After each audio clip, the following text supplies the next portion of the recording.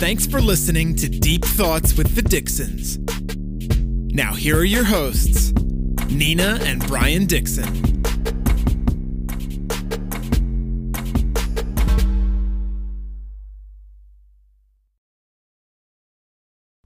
Ladies and gentlemen, welcome back to another episode of Deep Thoughts with the Dixons. We've been off of this for like what, 2 months? Couple months, yeah. Let's not exaggerate. We're gonna go deep into our story and as to why. Into Deep Thoughts with the Dixons. Okay, guys. First of all, I'm not even gonna apologize for not having an episode for the last 2 months because of the shit that we went through. Well, I think what's really important is that sometimes things arise in life and you got to put your focus on that, and you can't feel bad about doing that, right? You got to take on your priorities and do stuff. That's a good point that you made, because that's a little bit of like kind of what I want to touch on. Actually, me and one other person kind of went through similar different situations and scenarios that made us kind of step back from our work per se, but we both felt the same effects, and it was me and my friend. I won't mention her on here, but we both kind of just like felt like life handed it to us these last few months, and we both kind of just withdrew from our stuff. And it's funny because I think both of us went through like moments of like doubt and fear. And I personally have this very like go-getting personality, and like if I don't do something to the fullest extent, then I don't even want to start it. And I think that was a big learning lesson for me. Because that can sometimes be a little crippling to an extent. If anybody knows me, I think people use an excuse many of the times to do something and then don't follow through. Mm-hmm. You know, they don't stick to a schedule. Sure. I did do the podcast every single week by the book, over a week actually. We had 61 episodes come out on time every single week. And I did it for a year, and that was my promise. And I stuck to it.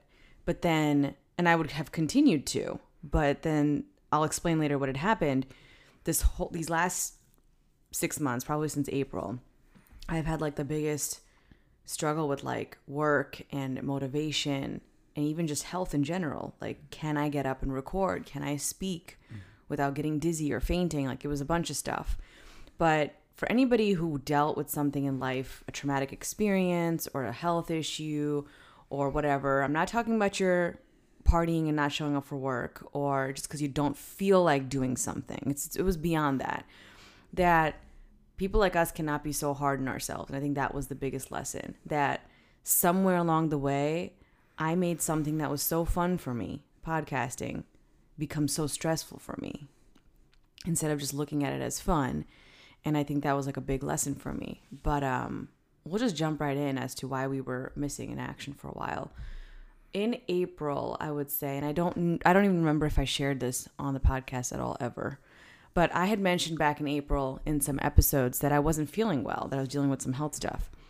And long story short, I woke up in April one day before going to the chiropractor and felt like really like tingling and numbness in all of my like hands and feet, which was like very random. It was mostly in my leg. It was exactly on April 3rd. I remember this day.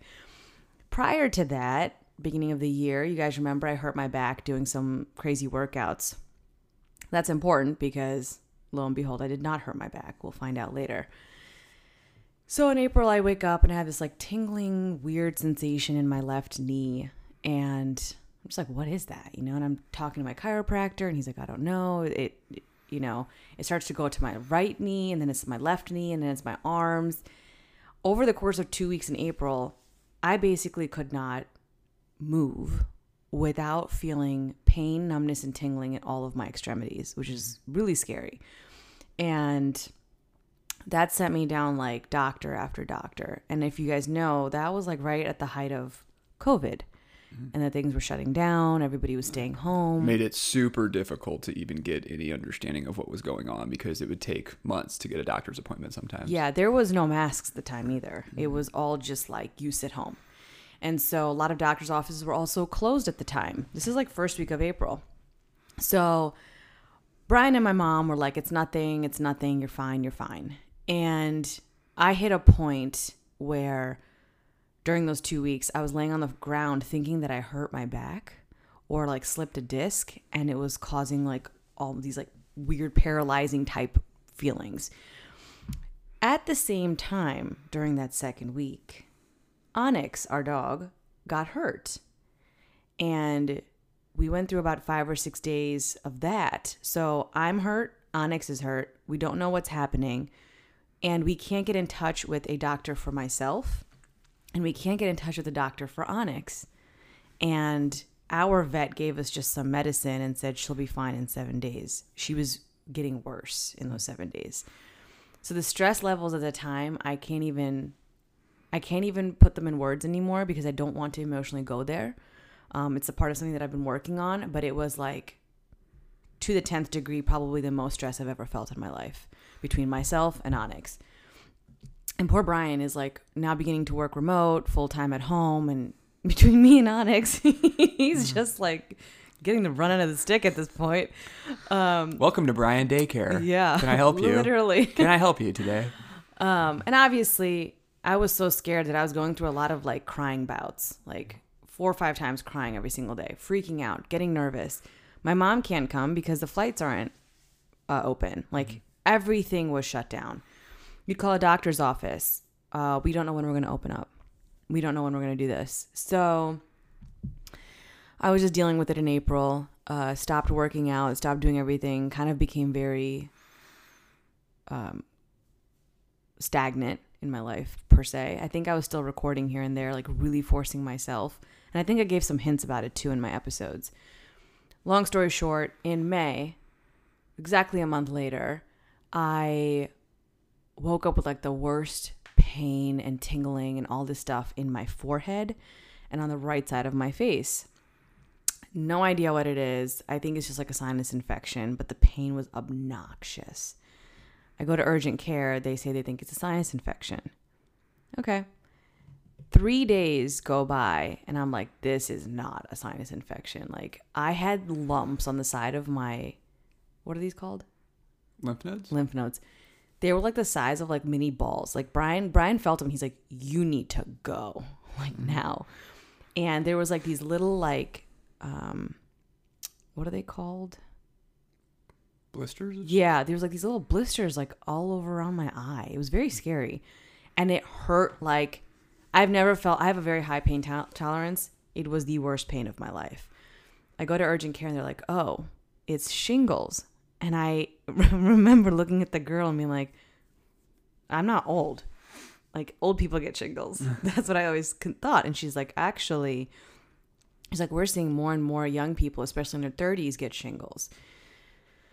And I'm like, okay. So I get this medicine and I'm out for 2 weeks. Like, not that forget the fact that I'm tired and I'm out. I can't eat. I can't sleep. I can't walk anywhere. I have pain in my whole body. Brian saw me. Like I was taking, I don't even know how many milligrams of ibuprofen 3 times a day. And I was in the worst pain of my life. Nothing was taking the pain that I was experiencing away. And so for 2 weeks, I didn't shower for 10 days. I barely ate anything. Like I tried to because I was taking such heavy medicines, but I would just sleep all day, watch TV, cry, sleep all day, watch TV, cry. That's all we were doing. And also in the midst of all this, Onyx we realized that she has a slipped disc. Mm-hmm. So she's getting surgery while all this is happening. She's actually in recovery mode at this point. And I think that's what put me over the edge when we found out what was wrong with her. Well, one of the things, too, I want to touch on that you kind of skipped over a little bit is one of the reasons why we think this potentially came on was because before all the shutdowns happened, you were not feeling great and you went to an urgent care and they prescribed you steroids, right? Yeah. And then we went on a trip out of town to Mexico and we were back a couple, 5-6 days later and you weren't feeling well still. And so you ran back to urgent care and be like, hey, I'm still not feeling good. They give you a second, they just give you a second cycle of steroids, right? No, that's not what happened. I had steroids before we went to Mexico because I had vertigo. That's nothing new for me. I've had vertigo one other time in my life. And I was like, okay, whatever. It's common when people get vertigo like once every 5-6 years. And then went to Mexico, had the best time ever, came back in March, healthy as a horse, running 6 miles or so and working out outside. And then in April, all the numbness tingling started. 2 weeks into April, right around the time that Onyx got hurt, I had vertigo again. and they gave me steroids again. So it's about a month later then from the first time, right? No, it was 2 months later from the first time. Okay, 2 months later. So regardless, if you're not familiar with what happens when your body takes steroids, it basically decimates your immune system. I mean, it dramatically lowers your immune system as it starts to try to help with the rebuilding process. So taking that so close together, because you usually don't have to take steroids that close together, right? Nina's immune system was just in a very delicate state already, and it actually induces weakening the immune system when you take steroids like that. So if anybody's out there and have a weak immune system and they've taken steroids or something and something happened, it's possible that the steroids had a large thing to do with why your immune system was so weak at the time. So here's the thing, and we don't have clear answers on this, so don't take this as like medical advice. We're just sharing what happened, is that I didn't consider myself to have a weak immune system, right? But now after going through the process and learning what I've learned, because I was eating so clean, but so minimal, like I eat like a bird, but I have always been that way. Like I'll eat juices and smoothies and a huge salad, and I just was never into heavy food. But because of that, I also wasn't getting all of the nutritional stuff that I should have been getting to begin with.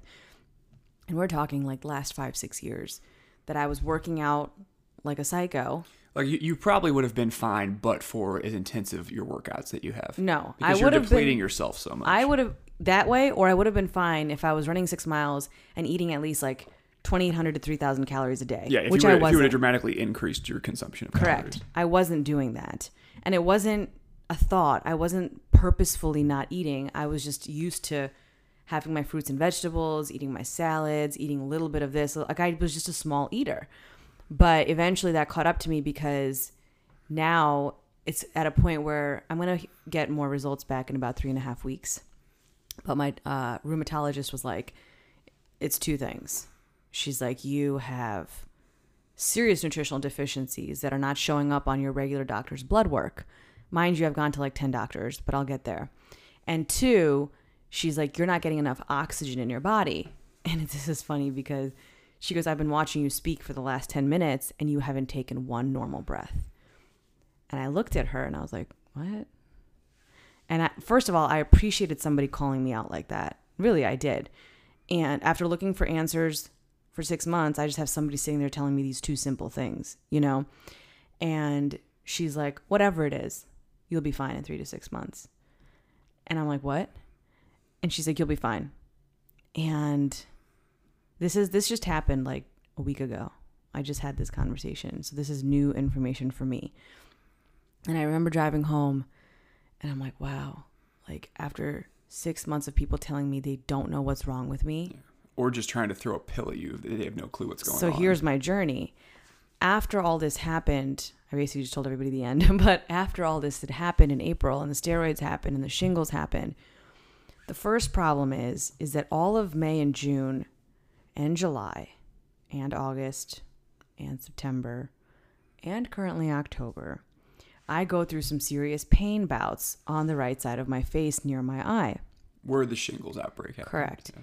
That's not normal in a 32-year-old. Okay, you get shingles, you get over it, and you move on. It's called post-herpetic neuralgia. I may have mispronounced that. And it only happens to people when they have a really serious case of shingles or they're really old and have a weakened immune system. Third reason that can happen is that you did not get the antivirals for shingles in the right time.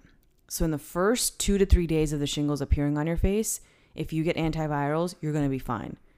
I had the wrong meds for the first 3 to 4 days because urgent care thought that it was a sinus infection. So they gave you steroids again, right? No, I had antibiotics. Oh, I got you. Okay. And the 4th day I went back, which was too late, and they put me on antivirals and steroids. 3rd time now, okay? And ibuprofen. The problem is that I already did not have enough in my body to handle steroids back in February. Then I got them again in April. And I never had steroids before in my life. So is this a huge reaction I'm having? I don't know that yet. Nobody knows. And now I'm going through shingles and trying to rebuild my immune system. Well, I'm pretty much out of commission. Like, I haven't seen... Hold on, I want to mention one thing. So you're seeing all these doctors. This is a really important point that I think discusses one of the biggest flaws I see. Well, I got my first appointment for a doctor at the end of April, right?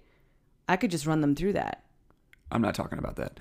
I'm saying what we noticed as you were going to see all these doctors is not a single doctor until this last one that you saw about a week ago ever said a single thing except, you have a weak immune system. Here, we need to take this to try to make you feel better for your symptoms. Not a single doctor said, here's how we should strengthen your immune system, until this one you just mentioned. They didn't even say anything about my immune system. Yeah, like not a single, like they didn't say you should change your diet for this or this and that. Like the whole point of why she is suffering from this virus is because her immune system is compromised. Every single treatment that was given to her up until this point was around throwing a pharmaceutical at a symptom to try to make you feel better, to mask that symptom without actually healing the underlying issue. And that's a fatal flaw within our medical system in the Western world. So right before shingles, I was able to see a doctor, and she did all sorts of blood work on me. Just a normal PCP, nothing special. And she's like, your vitamins are fine, your minerals are fine, this is fine, you don't have diabetes, you don't have this, you don't have that. And it's all telehealth, mind you. She's like, nope, everything's fine, everything's fine. And then she sends me for a spine MRI because I was dealing with a lot of back pain too at the time. This is where it gets crazy. And this is before shingles. She says the spine MRI report comes back and they say you have 5 small disc herniations.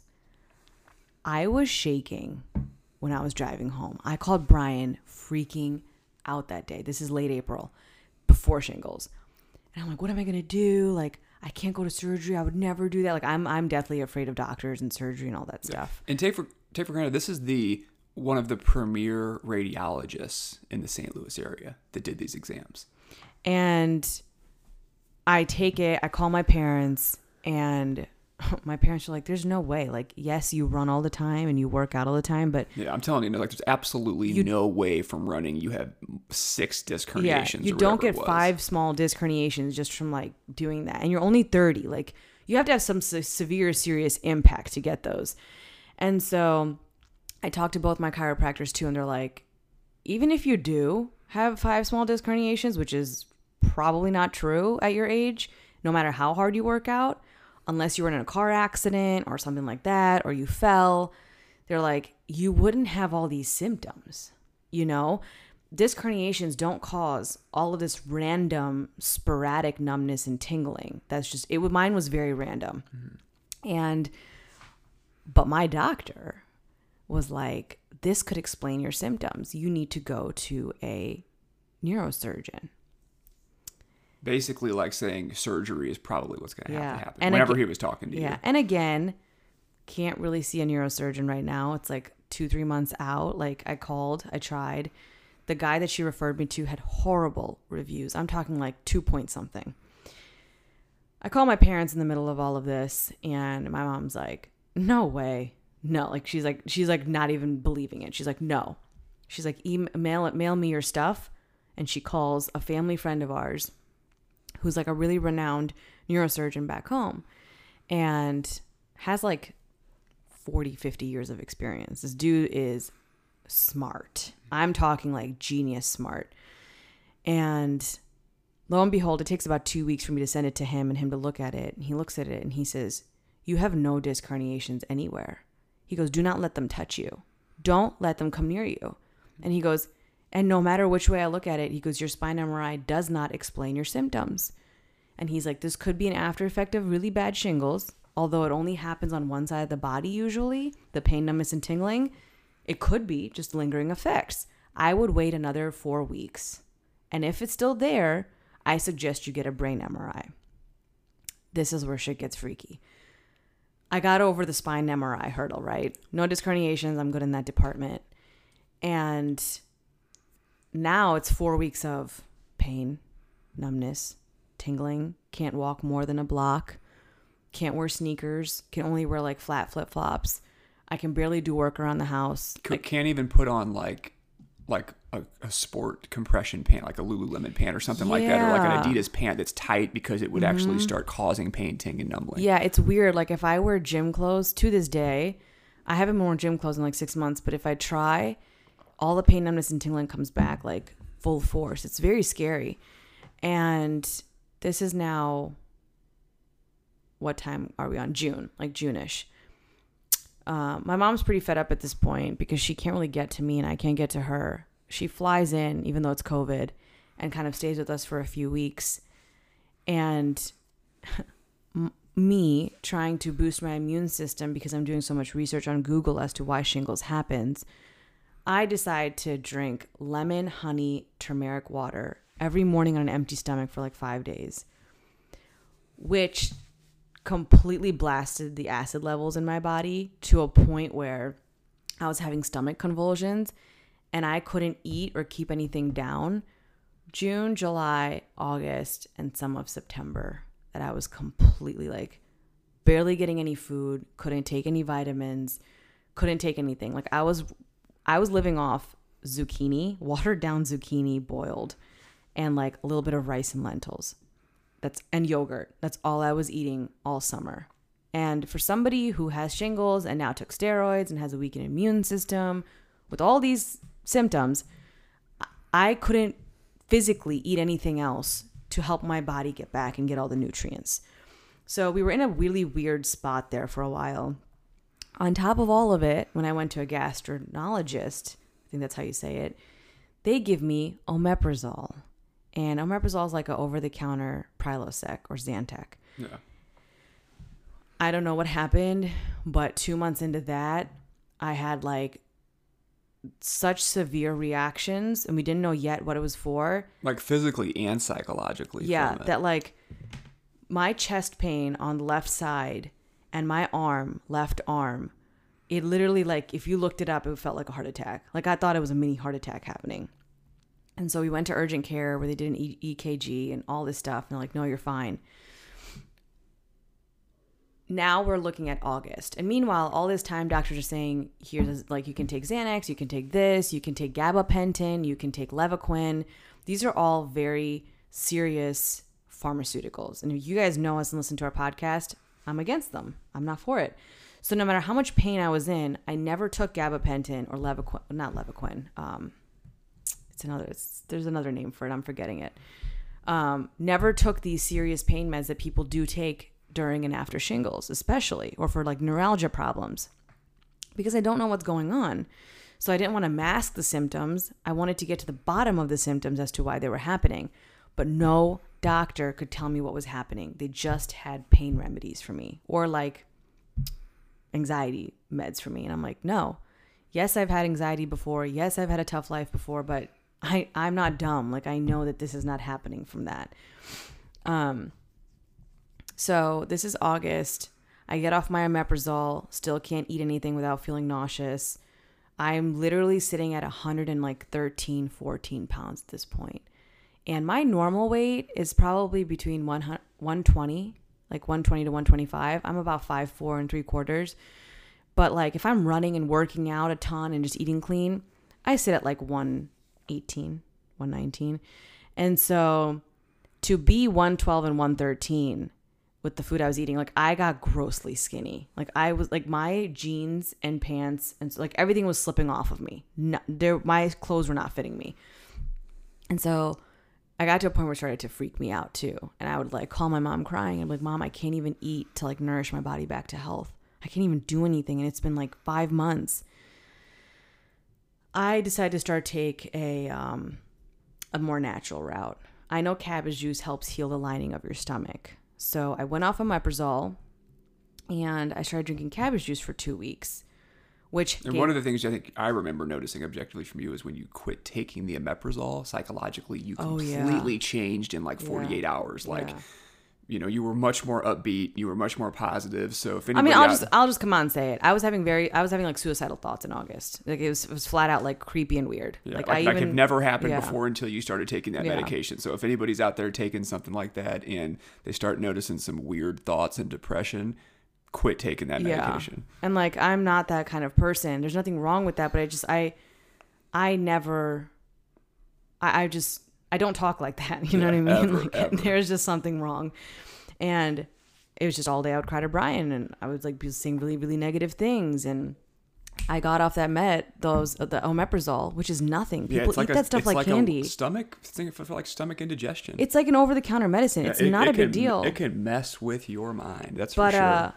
And everyone's telling me, the gastro doctor told me, no, it's not that. My PCP told me it's not the omeprazole. Urgent care told me it's not omeprazole. Okay. Literally 24 hours after I stopped it, my heart symptoms and my arm symptoms, pain went away. Mm-hmm. And that's where it started to like fade away slowly. So, and I'll get to the point of why this is all important. The steroids, the omeprazole, the ibuprofen, because we find something out later that shows that I should have never been given those things, but we'll get there. And so I started drinking cabbage juice, which starts to help bring my stomach kind of back around. If you guys have ulcers or any stomach issues, cabbage juice for 3 times a day for about 7 to 14 days can pretty much heal a lot of problems in your stomach. However, for some odd reason, cabbage juice was also flaring up my nerves in my body because it's very gaseous. How do you say it? Gaseous? Gases or gaseous? Gaseous. I don't even know. So now my eye, where the shingles happen around it, shingles never got in my eye until this point, where end of August, my eye is like swelling up again. And so I run to the eye doctor. It was actually an optometrist.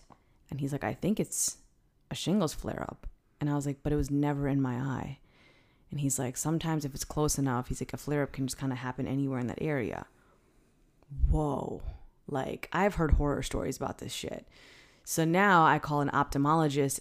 Luckily, I got in the same day. And he's like, I think it's shingles. He's like, nothing else makes sense. And he goes, the only other thing I can think of is like a pool infection from when you went. He asked me if I went swimming, and I did go swimming once this summer. And he's like, I think it's shingles. Long story short, end of August, I'm back on Valcyclovir, which is an antiviral, which they gave me the first time for shingles, and a steroid drop in my eye. I'm still on it. It is October 10th today, or 11th, and I'm still on that stuff. He's trying to figure out what's happening. I have an appointment next Friday, but it's controlled. Whatever it is, it's controlled. In the last 2-3 months, after doing cabbage juice, I went and switched over to celery juice, which was much easier and calmer on my nerves, because whatever I'm experiencing right now is nerve related. So after doing celery juice for about 2 months, I started to feel like way better. Last month is the first month in September. My mom got here on the 13th. Today is the 11th, so almost a month. I've been eating upwards of 3,000 calories a day, probably. Fruits, vegetables, fresh juices and smoothies that I make in the house, all of our home cooked meals, all organic meals like lentils, beans, vegetables, spices and herbs. Like, so basically anything and everything that's being consumed at this point over the last month, I would say month and a half, is all foods, herbs, and spices that have specific ways to strengthen your immune system. Correct. And my mom... And you're seeing, like, even from me looking at you objectively, like a remarkable difference in terms of your mood, your physiological health, like how you're just expressing how you feel every day. Like each week is significantly better as your body is like rebuilding and repairing yourself, because what we view it as your immune system is getting stronger and stronger from the food. Right. So my mom, from the very beginning of like the very get-go, was big on like, Nina, you were not eating enough food for the last several years, and I always told you. My response to her would always be, Mom, I'm eating so healthy, like leave me alone, and I don't like to eat heavy food and blah, blah, blah. But along the way, I was getting hints and signs from the universe. I was going to an acupuncturist in late summer just to help me deal with my stress from all the health-related stuff, which is another side effect I had. I started to get like serious stress and anxiety just because of what I was dealing with since April. Like, I didn't want to see anybody. I didn't want to go anywhere. I missed a ton of family stuff with Brian's family. Like, I'm still missing it right now. Like, I have zero desire to go outside of my own self right now until I figure out my health. Like, it's that simple. And it's because I'm scared, and I have been scared, you know? But ever since my mom got here, I definitely have done a 180, and I can feel it too. But she's just been, you know, feeding me what she wanted to feed me. And obviously, you guys know, like, my family's very healthy and into all that stuff. So, like, literally every single meal that's prepared is made 100% from scratch, down to, like, the ingredients. Yeah. So there's no it boxed. obviously, it's a time-consuming process, but it's working. Like, nothing is processed. Like, anything your mom makes down to the individual ingredient is made from complete scratch and consumed. And so the level of how it is absorbed in your body and how like the health of everything that's being consumed right now is just perfect. And that's the food that I grew up on. Sure. Like, she never bought spices and stuff from a box. She always got spices, whole seeds, and grinds them up herself. So it's fresh spices and not something sitting on a shelf. She buys like organic, the real stuff for everything. And even bread, which is a very time consuming piece of our like diet, but she literally makes it from scratch on our counter with a rolling pin every night. Rolling it out, burns it over an open flame. Yeah, like it's insane. Like, and I guess because I grew up this way, it doesn't shock me because that's how my parents live, right? But last 5 or 6 years, I kind of took the raw vegan route, and although I was cooking a lot at home, I wasn't eating it. I was giving it to Brian. Like, I wasn't really sitting there eating the lentils and rice that I was making, right? Sure. I should have been, and I was wrong for that. And that's a part of why I'm sharing this with you, is that if you choose to go down a path of changing your nutrition, do not do it without a doctor or a nutritionist who is experienced in these things. And I'll elaborate on that in later. But so yeah, last month I've been eating everything and anything up under the sun that she makes. And I 2 weeks ago walked 2 miles for the first time without any pain in 6 months. And it's like, a month of food did that? You know, like, I have done nothing different. I have gone to neurologists, I've gone to doctors, I've gone to a neurosurgeon, I've gone to a functional medicine doctor, I've gone to a ton of different places. Long story short, I ended up at this rheumatologist because one of my blood markers came up borderline, like autoimmune. Nobody thinks I have an autoimmune. I'll clear that right now. And that number can be in a very healthy person too. But when I met this rheumatologist about a week ago, she was explaining to me how, she's like, when people choose to go raw vegan or to go vegan, she's like, it just kills me because I don't know how to say to them, you're on the right path. Yes, vegan is the way to heal your body, but please do not follow the Western version of a vegan diet. Yeah. I think she basically said that the only way, or from her experience, right, like one of the only ways to consume all of the nutrients that you need on that kind of a protocol is through a specific way of eating, right? Right. And I have to be careful with how I say this because it could come off wrong. But what she was, because my mom was in that appointment with me, flat out. And my mom was like, here is what I've been feeding her and seeing improvement. And she's like, organic lentils. Okay, so in India, you have like 50 different types of lentils. And they each do something different. There's a different health benefit to each one. At Whole Foods, you see 2 types of lentils. Okay, so my mom's like, I give her all these different lentils each day. I give her, yes, I am not a vegan currently. So my mom was using organic grass-fed butter, organic yogurt, organic rice. These are stuff that we didn't buy at Whole Foods. We were ordering this stuff from India or going to an Indian grocery store. And if you guys want to listen to a podcast on that, I've shared the difference in Indian and European products versus American products. So all this stuff is being done, and my mom's naming out organic vegetables. And surprisingly enough, the lady knew the vegetables that my mom was talking about. I'm not talking about your cauliflower, broccoli, and zucchini. No, I'm talking about bitter melon. I'm talking about Indian squash. I'm talking about okra. Very different veggies that are not common in the Western diet. And she's just, the rheumatologist is shaking her head like, yes, yes, yes. And she's like, that is exactly what I would suggest. And in 3 to 6 months, she's going to be fine. And she's like, I don't know how to say this to people, but you cannot be a vegan without consuming. She's like, the easiest diet I can point to for people is without consuming a full, organic, wholesome Indian diet. And you just sit there for a second and you will just, like, I was wondering in that little minute, I was grateful to have the background I have. I was grateful to have the mom that I have. I was grateful to have the upbringing and knowledge of food that I have. But I was so angry with myself in that same second that somewhere along the way, I let all that go and became this raw vegan and running 6 miles. Like, that's what I did this to myself, you know?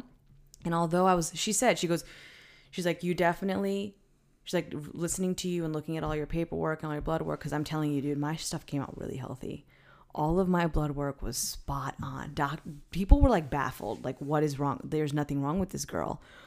And the only thing that came back was a little 1.40 autoimmune number, which is nothing, actually, is nothing of concern. And also a gene mutation called the MTHFR mutation that I have. And I have 2 of the mutations that are positive. That's important now because it means that my body does not methylate properly. But I never knew that. I never knew I had this problem. Because you've never encountered something that would even rise it to your consciousness that Correct. you had. So about 80% of the population has it, 1 mutation or 2. Mm-hmm. But when I told my functional medicine lady about 2 months ago, I said, I can't drink alcohol. I drink and I'm sick the next day. And it's not like just as me observing, Nina, it's not like I drink a little bit too much and I'm hungover type sickness. It's like, oh my gosh, I'm actually sick. You know? Yeah, it's not like throwing up or anything. It's not vomiting. Or like nausea and stuff like that. Yeah, it's like a sinus infection sick. It's like a fever sick. It's like that kind of sick that I need antibiotics. And I've been dealing with this since I could remember when I started drinking. So as I've gotten older, I have really toned the drinking down seriously. Like, I have 2 or 3 huge wild nights out a year, and then I'll just like not do it. Mm-hmm. But when I told her this, her face was, that's interesting. And she's like, a lot of, especially Asian kids, Indian, Chinese, or Asian people have these gene mutations where they can't methylate properly, meaning they can't process alcohol correctly, and the toxins stay in your body and release out into your blood. Hence harmful to you. Okay. 32. I drank heavily in law school. I drank heavily in college. Drank heavily afterwards for a little while. It wasn't until I came to St. Louis that I smartened up because it just didn't make me feel good anymore. And I had the balls to just be like, no, I'm not drinking, or I'm not going to have a drink with everybody else. But she did that test. I told that to my rheumatologist, and she's like, just looking at your history and all your blood work and knowing what you've been eating, she's like, you weren't eating unhealthy. That's why I'm positive you don't have a disease. She's like, I'm positive you don't have some serious issue in your body. She's like, from my observation, she's like, I don't think that you were getting enough B vitamins in your body due to diet. And she's like, and even though you were taking vitamins, she's like, your body cannot take folic acid, and folic acid is what they put in place of B12 in 90% of the vitamins on our shelves currently today. Anybody with this gene mutation, or actually even a healthy person, should be taking a vitamin that has B12 put in there as folate, not folic acid. I'm not going to go into this. It's really scientific. Long story short, even the vitamins I've been taking were harming me. They weren't going into my body properly. So she's like, I think that you have serious nutritional deficiencies. I don't think that you have a disease per se. She's like, a person who's even eating 1 apple a day and running is not going to get sick and get a disease. They will have nutritional deficiencies and their body will react poorly.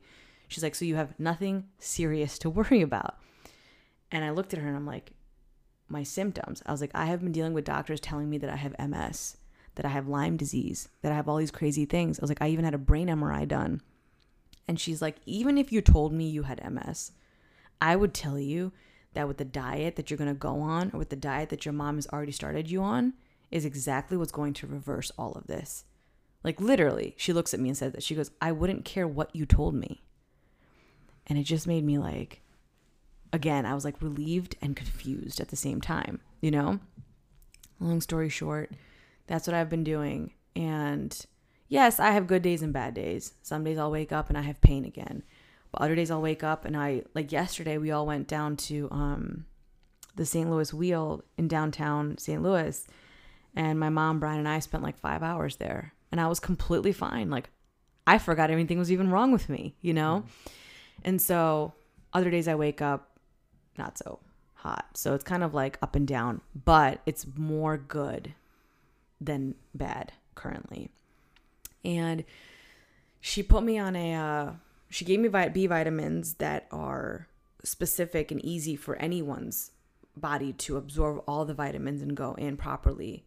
And then she goes, I even give these to people who don't have the gene mutations. She's like, why would you put folic acid in your body when it's not natural? She's like, those vitamins on the shelves are not natural. So that's something I learned new.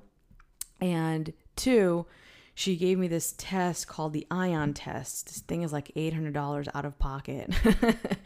But it's one of the most comprehensive nutritional tests that they can do on somebody. And I'll get the results in 4 weeks. But she kind of already named things for me, like vitamin Bs. She thinks my amino acids in my stomach is kind of like screwed up from eating raw vegan all the time. And she looked at me and she goes, you need organic grains. You need legumes. You need vegan culture. She's like, you need those things in your body. She's like, I'm not going to tell you to eat meat and I'm not going to tell you to eat dairy. She's like, but you need everything else in your body, 100%, to its full extent. And I'm like, okay. And I didn't know her story yet, okay, when I met her. And so I go home and my mom's super pumped. She's like in the car with me. She's like, I told you. And she's like, I told you. She's like, your grandparents are not wrong. Your aunts and uncles are not wrong. She's like, I'm not wrong. I told you nothing's wrong with you. And she's like, who cares? And then she even said, she's like, when the body goes into like this defense mode, she's like, or the autonomic nervous system gets compromised, which is what she's telling me has happened. Nutritional deficiencies and an autonomic nervous dysfunction is what she's calling it, which will be fixed in 6 months with proper breath work. And I am trying to talk pretty slowly on here, but this is my first time coming back to podcasting. But I'm going to learn. I think I'm going to use the podcast as a way to teach me to speak slower and breathe more. And I know that I've kind of gone in and out of it this past, hour that I'm speaking, but I'm going to train myself to get better. And my mom's like all excited and pumped. And so that's what we've been following. And that's just what we've been doing. And it's like, let food be thy medicine is what it comes down to. I forgot to share something.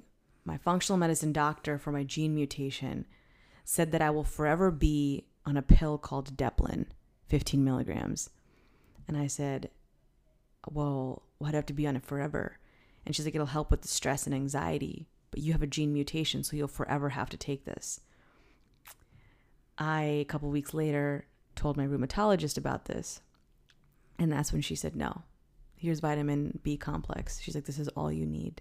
You don't need a high dose of Deplin.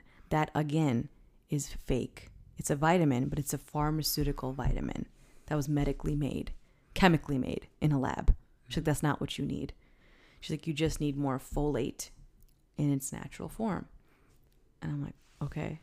So when I say that you guys need to pay attention to your diet and to your nutrition, especially when you make a large change like this in your life, I'm not saying go to your primary care doctor. I'm not saying go to some random nutritionist. They're going to tell you to eat red meat and say don't go vegan. They're going to tell you to do something else that you don't want to do. I'm saying go to somebody who is literally a specialist in their field and has seen people have some serious autoimmune disorders or diseases and has reversed them with food, has helped people literally be MS free, which this woman has. Tell a little bit about her background. She's known in St. Louis. I don't want to name names, but she's pretty well known in St. Louis. The thing is that she doesn't take insurance or anything, so everything is out of pocket. It's a lot. I know it's a lot of money, but... And she's a rheumatologist, right? Yeah, she's a genius.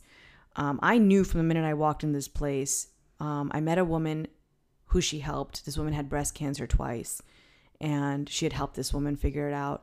She helped another woman with something. I'm forgetting the story. But herself, actually, had Hashimoto's. Mm-hmm. And which is like a very severe type of autoimmune disorder. all the doctors in the area were like, you should be thankful that it's not lupus or it's not that. Here's like, you could just take medicine and you'll be fine.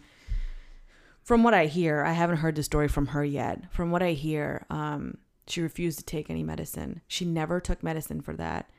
Instead, she healed herself with food. And it took 2 years. And she reversed it completely. She's free of anything. She's completely healthy. And some people may be thinking, like an example like this, like, oh my gosh, 2 years, that's a long time. But would you rather invest, and everybody's different depending on what you are and how your body reacts, but just think about it. Would you rather invest a period of time in healing the underlying issue or spend the rest of your life taking a medication? That masks it and causes other problems eventually in your Exactly. life. That's the problem. These pills don't just mask it. These pills cause other serious issues in your body that you learn about 10 years later. Those commercials that come on TV like, have you ever taken blah, blah, blah? You may experience high blood pressure, heart attack, an additional leg growing out of the side of your head. So you don't want to go that path. And from personal experience, just mine, just 1 month of food has helped me immensely. So although it probably took her 2 years to get better, I bet you she started seeing results pretty quickly. Mm-hmm. And I started reading more about reversing these things. I started reading about like these scary random symptoms that I was feeling that everybody was calling them like some serious disease that, yes, when the body gets nutritionally deficient, it mimics these things. It mimics these serious things, and it doesn't mean that you have them, you know? But it's been a big learning lesson for me, both how I choose and proceed to live my life moving forward. So let's touch on that for a second. Okay. So there's been a huge learning. Me as a independent individual helping Nina throughout this time and observing the change that's happened in the evolution. Tell us, like, because I've seen it firsthand, right? Like, there's been a huge evolution within you over the last 6 months, just in your behavior and your mindset and how you approach each day, like the amount of gratitude you have for the smallest things. And you always did, but I'm saying it's been so amplified, right, by going through this experience. So walk the listeners through, how you feel like you're going to take these next steps forward with what you've learned. I feel as though that I've always been a very grateful person. I've always been a very humble person as well. Like my adult life has been like very good to me. But as a Gemini, I have always had trouble with feeling feelings over like how my mind runs. So like I will think things, whether it's business, whether it's relationships, whether it's health, whether it's how I look or how I'm perceived or all these things, versus just feeling and following my heart, okay? And although I've been kind of in some ways been forced to feel more because the universe made me so uncomfortable, like for example, when I moved to St. Louis, thinking, I would have never moved here, okay? Because I've shared this story before in our podcast. Didn't have a job, was just taking a blind eye. Brian and I weren't even engaged at the point. I was literally just taking like a blind risk. I was taking a chance again, like let's give this another chance, But that was me jumping into my heart, and it's so scary because your mind just runs rampant, and then your heart and your feel it's just like this tiny little thing of like, but this is what I want to do. And when you get so uncomfortable, you're forced to just do what your heart is telling you to do. And I feel as though these last 6 months took that and amplified it almost. Like, Nina, you're not feeling enough still. You're not following your heart still. You're still overthinking things. You're still running with your logical mind and everything. And this is not what I want for you. And I was forced to feel my way through things for the last 6 months, good or bad. I was forced to face doctors saying that you have, it could be MS. And then no doctor for like 3 months. And I'm sitting home thinking I have MS potentially. I have people saying that it's Lyme disease, and I don't have a test result for like 4 weeks. But I'm going to sleep and waking up thinking that it could be Lyme. Like, again, thinking, right? Where deep down in my heart, somewhere along the way, I was just like, it couldn't be. It can't be. Like, I eat so healthy. Like, you get diseases in your body mostly from eating bad, okay? It doesn't. Nutritional deficiencies can be reversed. Yeah, but I think there's more components than that. Like stress is a huge agree. component. Environment is a huge agree. component. And just think about the word in and of itself, right? When you have disease, if you break the word apart, there's a dis-ease I agree. in your body, and something is triggering that. I'm getting there. Excuse me. Yawning. But for a 32-year-old who just changed her diet 5-6 years ago, this wasn't 10 years of drinking. This wasn't drugs. This wasn't red meat. This wasn't ice cream and potatoes and fries and eating out for dinner and unhealthy oils. No, it wasn't that. And somewhere in my heart, I knew that. And I did actually. That's the funny part, is that even though I was scared and crying the whole time, I look back and I just see like how resilient I was the whole time too. Like, if a doctor didn't give me the answer that I was looking for, told me no, I went and tried to go to somebody else. Not because I didn't believe them, but because I knew that you can't look at me and say this is anxiety related and just give me a Xanax and tell me to go home. You know, I kept searching, I kept looking, and I was not looking for a diagnosis per se. I was looking for, how do I fix this and get rid of these symptoms forever naturally? That was my goal from the very beginning. And I think that taught me that, 1, always follow your heart internally. 2, I learned that I was coping with traumatic events in my life that happened about 7, 8 years ago, I think. And I was dealing, because that's when I started running like a psycho. I was dealing with those same things through running. But I think I outgrew those. I outgrew that issue. I outgrew that trauma long ago. So I don't have to keep running like that and running 5-6 miles a day because it makes me feel better, because it takes my mind off other things. Or I didn't have to be doing that. You know, vegan, 5'4" 3/4. Like, I don't need to be running that much. I'm a small person to begin with. So the mental component was, I should have been aware enough to see that I don't need to run to deal with this in life anymore. Okay? I'm okay. That was 8 years ago. You've moved on. It's fine. And that's with anything in life, is that I become so stuck in my routine. I become so like, this is working, like Ravik, this is working, that I overdo everything. Even work. I'll overwork and overpush it to a point where that thing, instead of helping me and nourishing me, it begins to harm me. And it's all because of my mind. If I choose to follow my heart a little bit more, or feel my way through things a little bit more, I could be more intuitive and I could go with how I feel, as opposed to thinking all the time that I have to do this. I have to do this. Because of why? Because of this. You know, it's like so logical. It's just like a puzzle piece for me. That's how I look at life. And so that's not a healthy way. There's no balance there. I also feel as though I've learned a lot about my body and the medical system in general.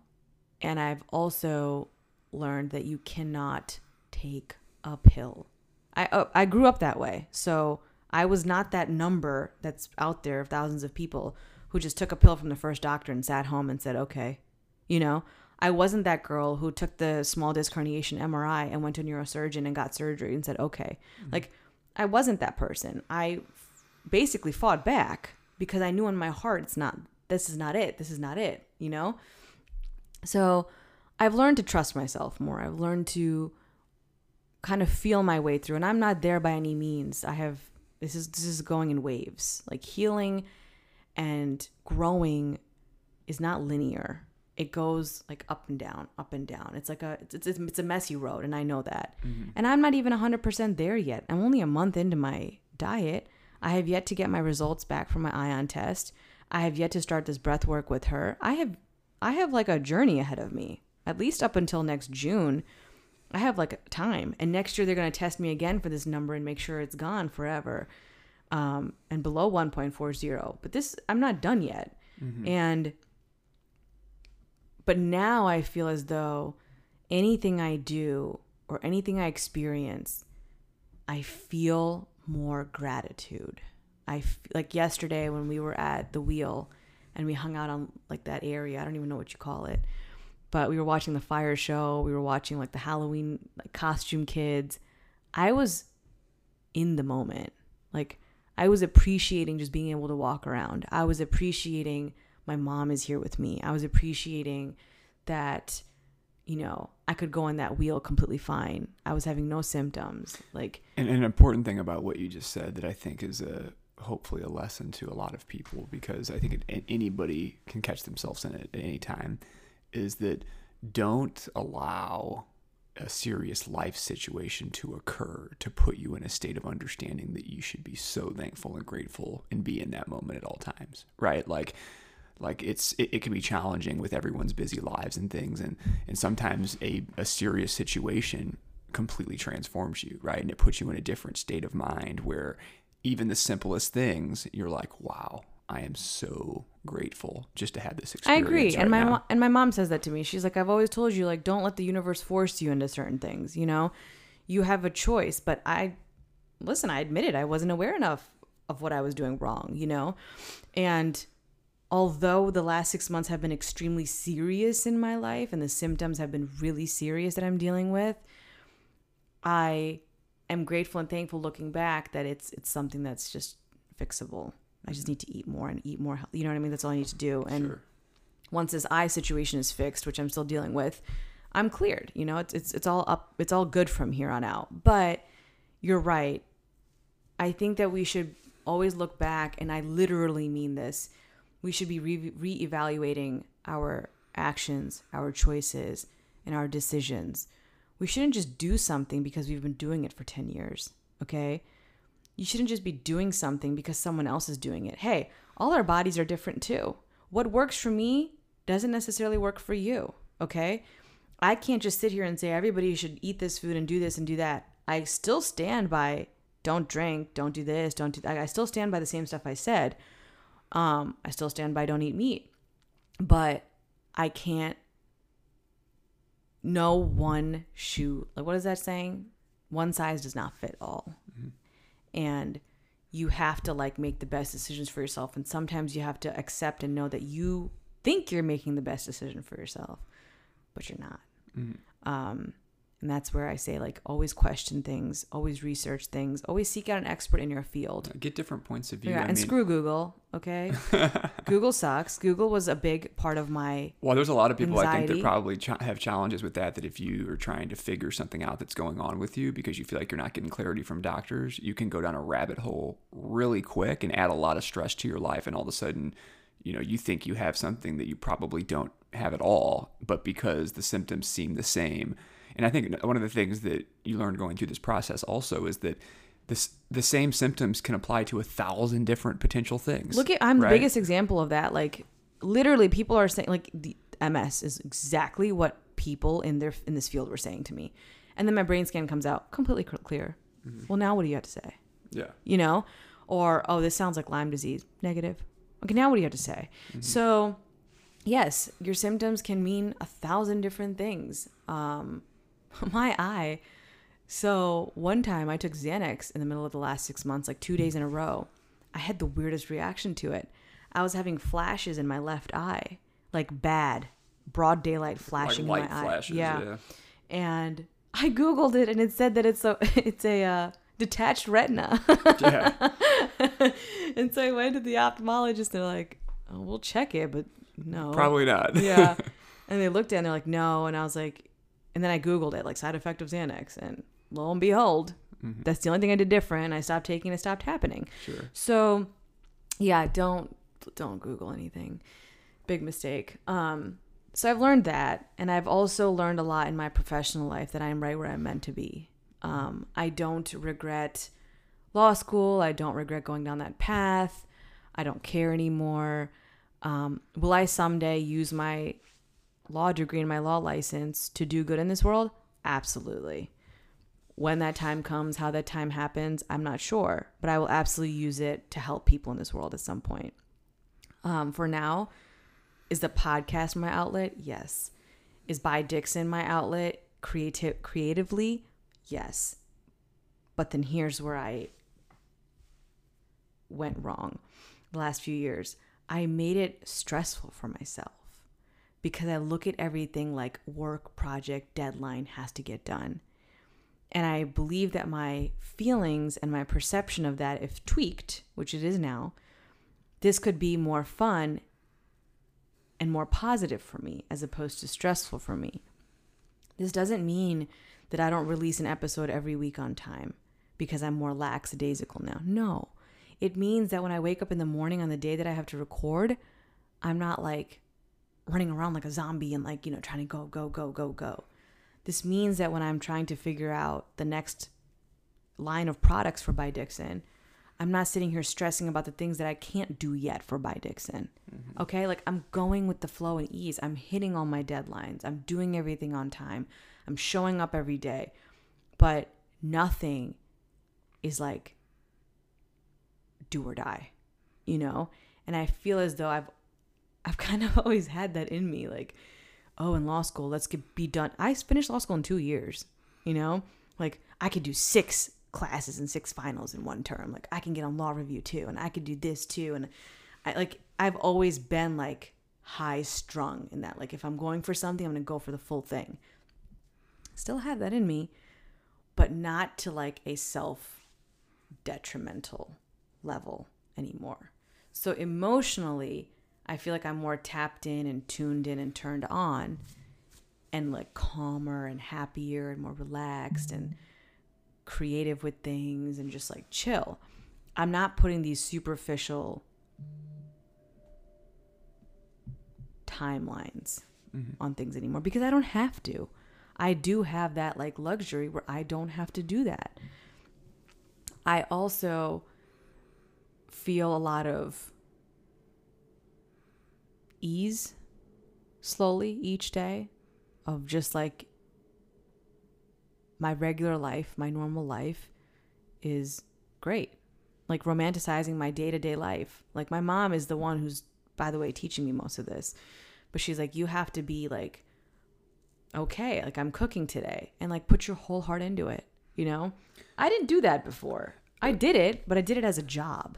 Something I think that has been a big learning also that could help people out there that are going through similar issues is seeking mentorship or points of view from people that are not super close to you sometimes, right?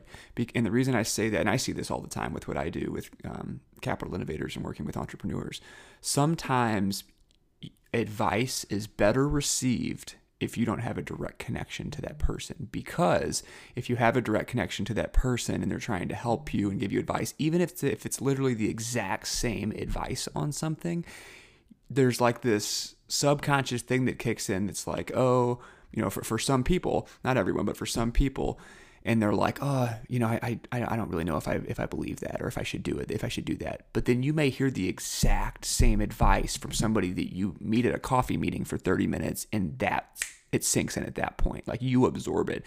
So I think it's so important that if you're going through something that you seek multiple points of view from different people and not just people that are your mom or your brother or your sister or your cousin, right?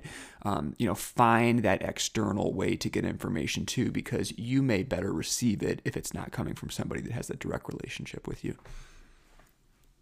My mom this whole time was saying that it's diet related, Nina. You need more food. And start breath work called pranayam, which I'm going to get into next episode. And 6 months later, a rheumatologist tells me the exact same thing. Yeah. And even like the whole time I've been trying to figure out, like, what do we do to strengthen your immune system, right? You eat more food, you eat better food, you get out in sunlight, you reduce your stress levels. Yeah. Like these are just basic things to strengthen your immune system, and that's what it all ends up being. And it was an acupuncturist who said to me, you need to go back on the food that like literally your grandparents and your parents fed you when you were a kid. She's like, I cannot tell you, do not go to a Western, do not touch Western diet, do not eat out, and do not eat raw vegan. She's like, you got to go back to what you grew up on. And that's what it turned out to be in the end. But it's been a journey for sure. And something else I've learned is women. And I want to speak this mostly on women. We go through, and if it pertains to guys, by all means hop in. But we go through stages in life, I feel, from a personal experience. Like one, you're super career oriented, then you're like family oriented. Sometimes you're in limbo. You don't know, we go through like stages in life. It's not all the same. Like we don't just have this one career and we go along. No, we have other things on our plate that we take care of. Whether that's societal or generational, who cares? I don't even care anymore. But that's just the reality of it. And I feel as though I wasn't gracefully moving with my life as I should have been, like just letting things go as they went and embracing like the new me. And now I don't even look at my career per se as something or someone. Like I'm not my career. I'm not these things. I'm not my Instagram. I'm not the podcast. I'm not By Dixon. I'm not the clothing line. I'm not the book. I'm not a lawyer. I'm a human being with like this physical suit, what do you call it? I call it the human earth suit. The human earth suit. And I'm here for a short amount of time. And my job is to be as calm, stress-free, happy, and healthy as I possibly can. And just bask in life. That's what I'm here for. Something that I love is that we follow this guy named Sadhguru, who is he's so cool. He's like the coolest guy. He's from India, but he basically travels around the world and he talks to people about just like wisdom and life principles and practices to live a good life. And he always talks about in these interviews, and he goes, one of the funniest things I noticed in the Western world is this principle of stress management. And he starts laughing and he's like, why would you want to manage your stress? Why would you want to have stress to manage? Why not just not have stress at all? Why not learn to move through your day with ease so that nothing bothers you, so that you can have a calm, centered state of mind at all time? Then you never have anything to manage. He's like, stress management to me is the dumbest thing I've ever heard. Just don't have stress in the first place, and you can train yourself on how to do that. I agree. And it's sad that it's become such a part of our life that you have that, like, right? Stress management. It's like, why don't we work on towards just not having that at all or experiencing that at all? Mm-hmm. I've also learned how important it is to be slow in each moment. Us Geminis, which not my brother. My brother's also Gemini, but he's the complete opposite of me in some regards. He's slow, he's calm, he's very passionate when he talks, but he by no means gets as stressed or worked up as I do. But I know other Geminis in our families that are very like hyper and like, go, go, go. And I can now spot it in people because someone called me out on it. I can now see it in other people, and I'm very like aware of it at this moment. And to those people, if you're one of them, I would say, relax, like calm down. Mm-hmm. And meditation is not enough. Okay. You need to change your whole outlook on life. You need to change. A lot of it is fear driven. People like us are driven, like we have fears and like we have like scary, like that's why we become that way. You need to eradicate yourself of all of that. And positive thinking, I now, after going through all this, could say it's more about positive feeling. Mm-hmm. Positive thinking won't do shit for you. You need to be feeling those positive feelings and actually moving through. Like yesterday, I was literally for 4 or 5 hours I didn't even think I was in St. Louis anymore. Like I thought I was somewhere else, like at a carnival, like just having a blast. Mm-hmm. And just let go. Nothing is that serious in life. I think that's what this has shown me. And although there was a time a couple months ago, I told Brian, I was like, I will never do the podcast. I shut By Dixon down, get rid of our site. I'm not doing the clothing line. I went through that phase already. And because I could see no light at the end of the tunnel at this point. Nothing was more important than my health. Mm-hmm. Nothing to me was more important than me being able to run again or work out again or like not feel this way, And now that I'm getting a little bit of like groove back, all the creativity and all the ways that this could be fun and happy just like came flooding back, mm-hmm. Without the stress and anxiety. And that's what I was missing. I was thinking positively. I'll always be successful. I'll always do this and I'll always be that. But I wasn't feeling it. The feeling was missing. Mm-hmm. And because the feeling was missing, the actions were forced every day. Mm-hmm. So I'm not saying that you shouldn't be disciplined. That when you start something, you should be doing it to its full extent. And like I will probably do 2 episodes a week now. Who knows? But that's what it took. It took all of this plus COVID to make me feel more. And I absolutely am putting my happiness first. Mm-hmm. If I want to go home to Scranton and see my family, I'm going to buy that ticket and I'm going to go. I'm not going to worry about Brian and Onyx or every Tom, Dick, and Harry, which is, I have a tendency to do that. Like, before I make a decision, I think about how it's going to affect everybody else. Before I do something, I'm always worried about what someone else is going to think or say. And now I just do what I want to do. If I don't want to go somewhere, I tell Brian, I'm sorry, I can't go. Okay? If I want to do something, I'm like excited and happy and I'll do it. But I'm not trying to fulfill someone else's version of me anymore.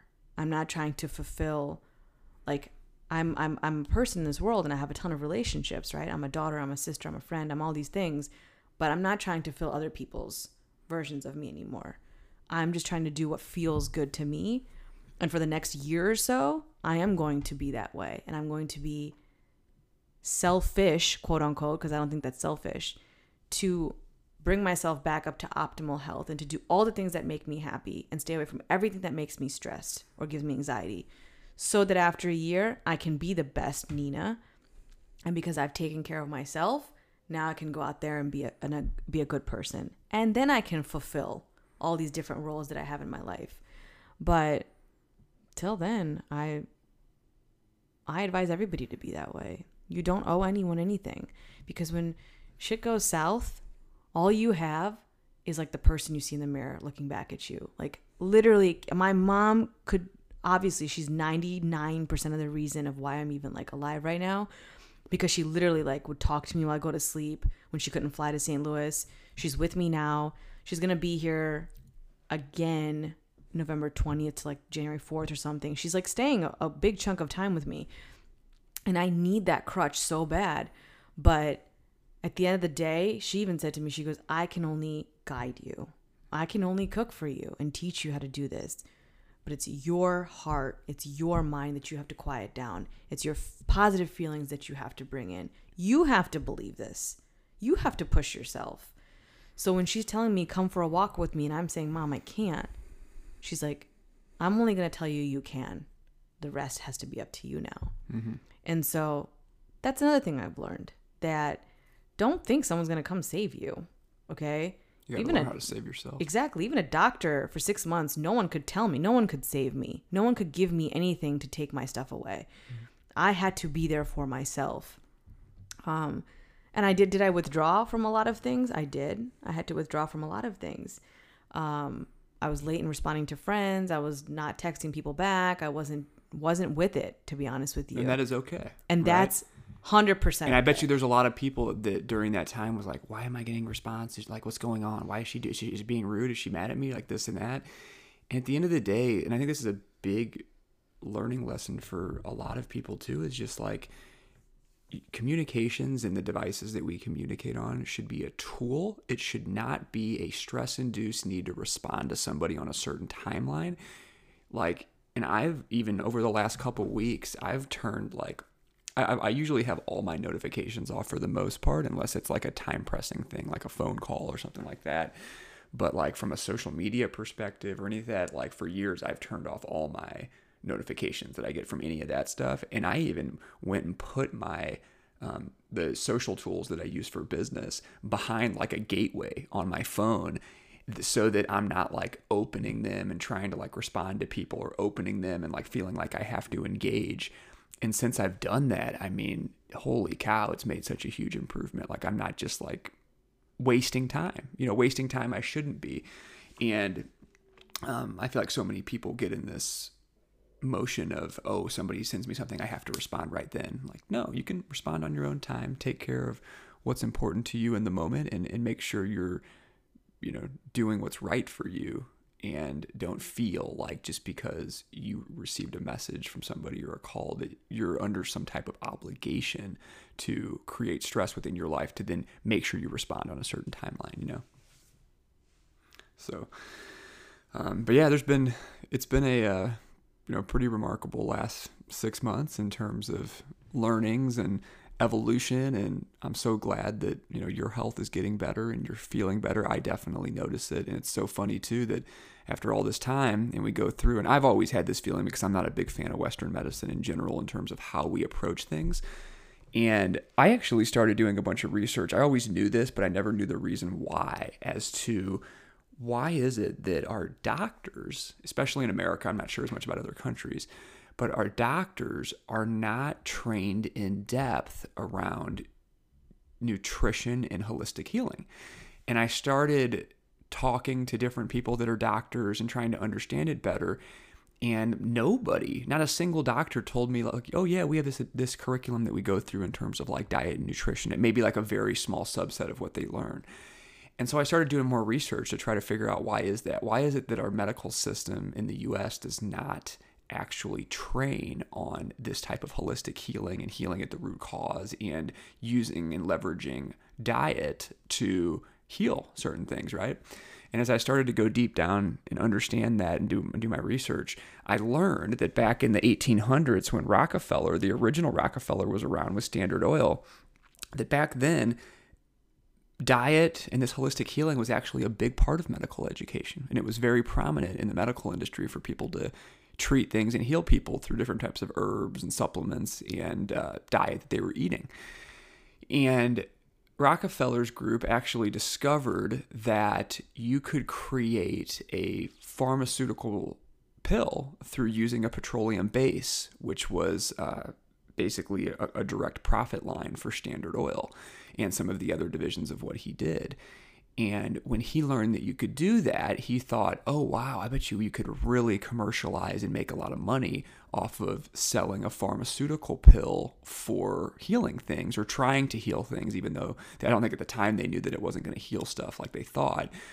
And we could really make a lot of money off of it. So what happened was Rockefeller began to, once they understood how it worked and the amount of money that could be made from the petroleum base that could go into creating pharmaceutical pills, he started funding through the Rockefeller organization these massive research grants through the most noteworthy medical institutions in the U.S., saying, oh, just started off, it was like, you should start studying this type of stuff. Like, put this as part of your curriculum and from a research perspective to understand how a petroleum base within these pills can actually help, create these pharmaceutical compounds.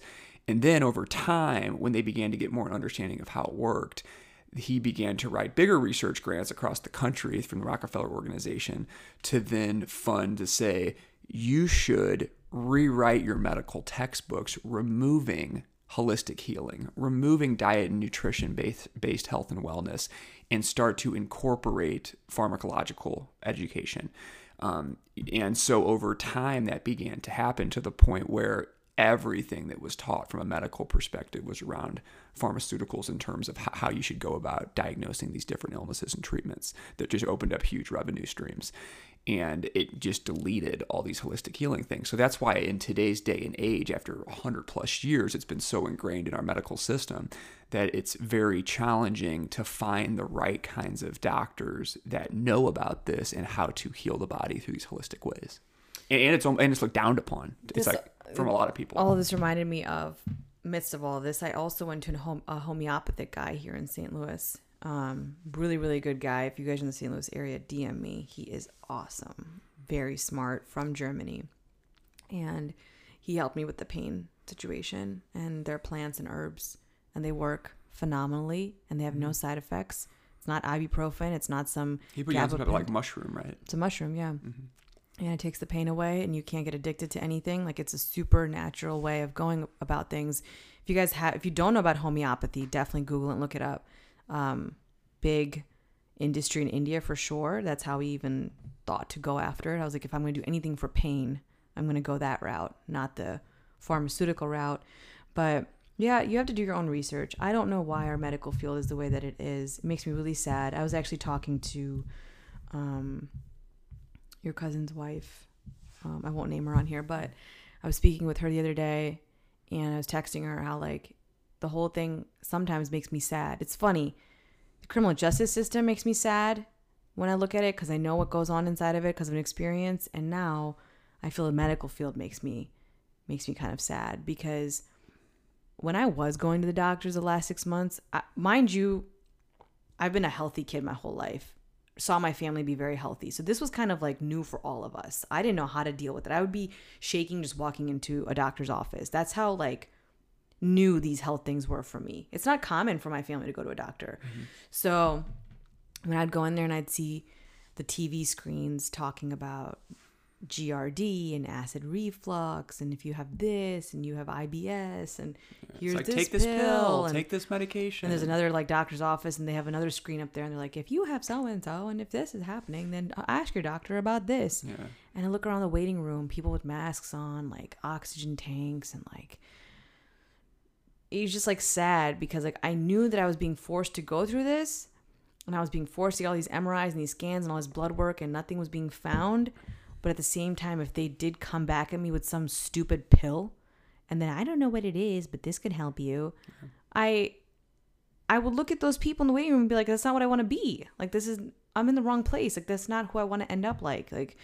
And so, you know, it's just the world we live in. But one thing I have learned, and I haven't told anybody this yet, but I'm going to say it today, is that learning over the last 6 months of just how remarkable the body is, that you can, a lot of things, I'm not going to make a blanket statement, but like I feel as though my body is so remarkable and how it's going to bounce back and how your mind plays a big part in this. It's not just physical, is that I am not scared of seeing changes in my body. And that means like, I don't have to run 6 miles to be skinny or in shape, right? I don't have to like kill myself. I know that if I feed it right and I think right, and I do a healthy amount of exercise, it's going to respond healthy. And it's going to be and look healthy and feel healthy for me. It's not going to like let me down, you know? I have to trust it, I have to believe it, and I have to feed it good, and I have to think good and feel good, and it's going to respond. Our body's energy will respond to all the good that you do to it. If you push it and put it through shit and do enough crap to it, going to respond another way to you. And I feel as though my relationship with my health and body changed for the better. I used to be deathly afraid of having kids. And now I'm not scared because I feel like our bodies are designed to do certain things. It's not scary. You know what's scary?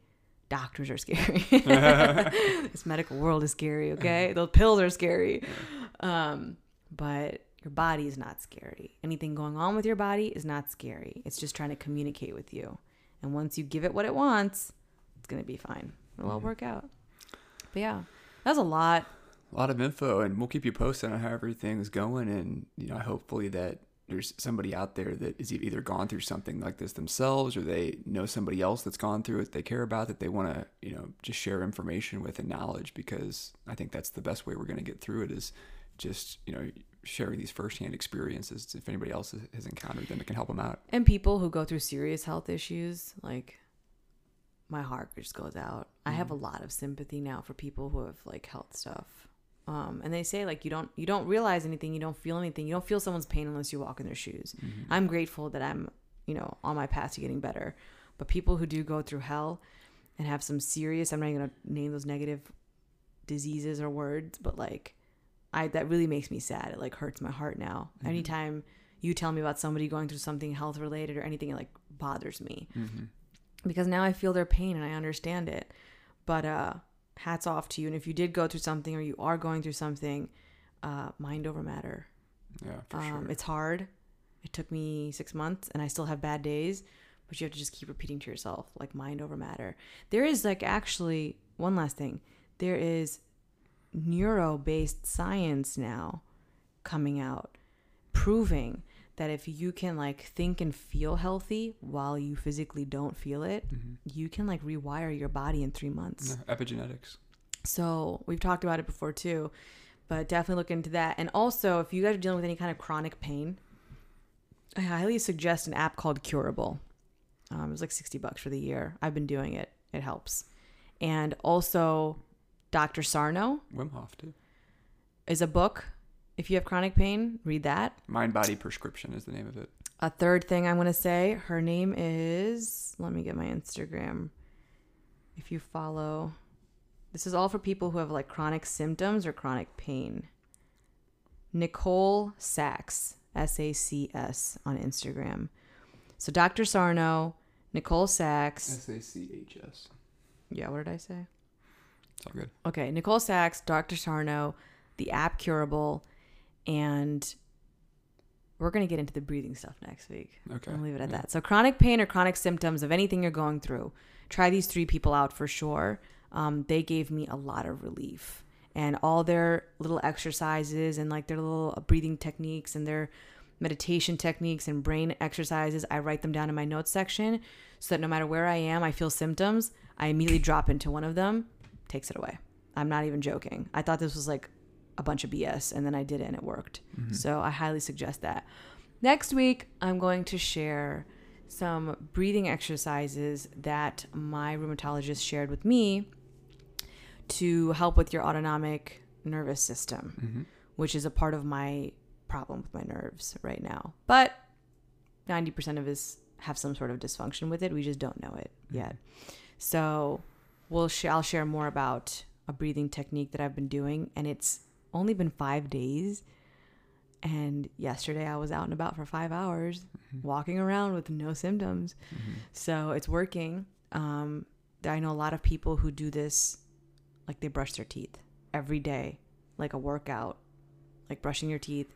Breathing exercises should be a part of your lifestyle. But that'll be next week. So stay tuned. Guys, I hope you enjoyed it. Any feedback is appreciated. And I'm happy to be back. That's right. We're happy to have you guys tuning in, and we look forward to speaking with you next week. Take care.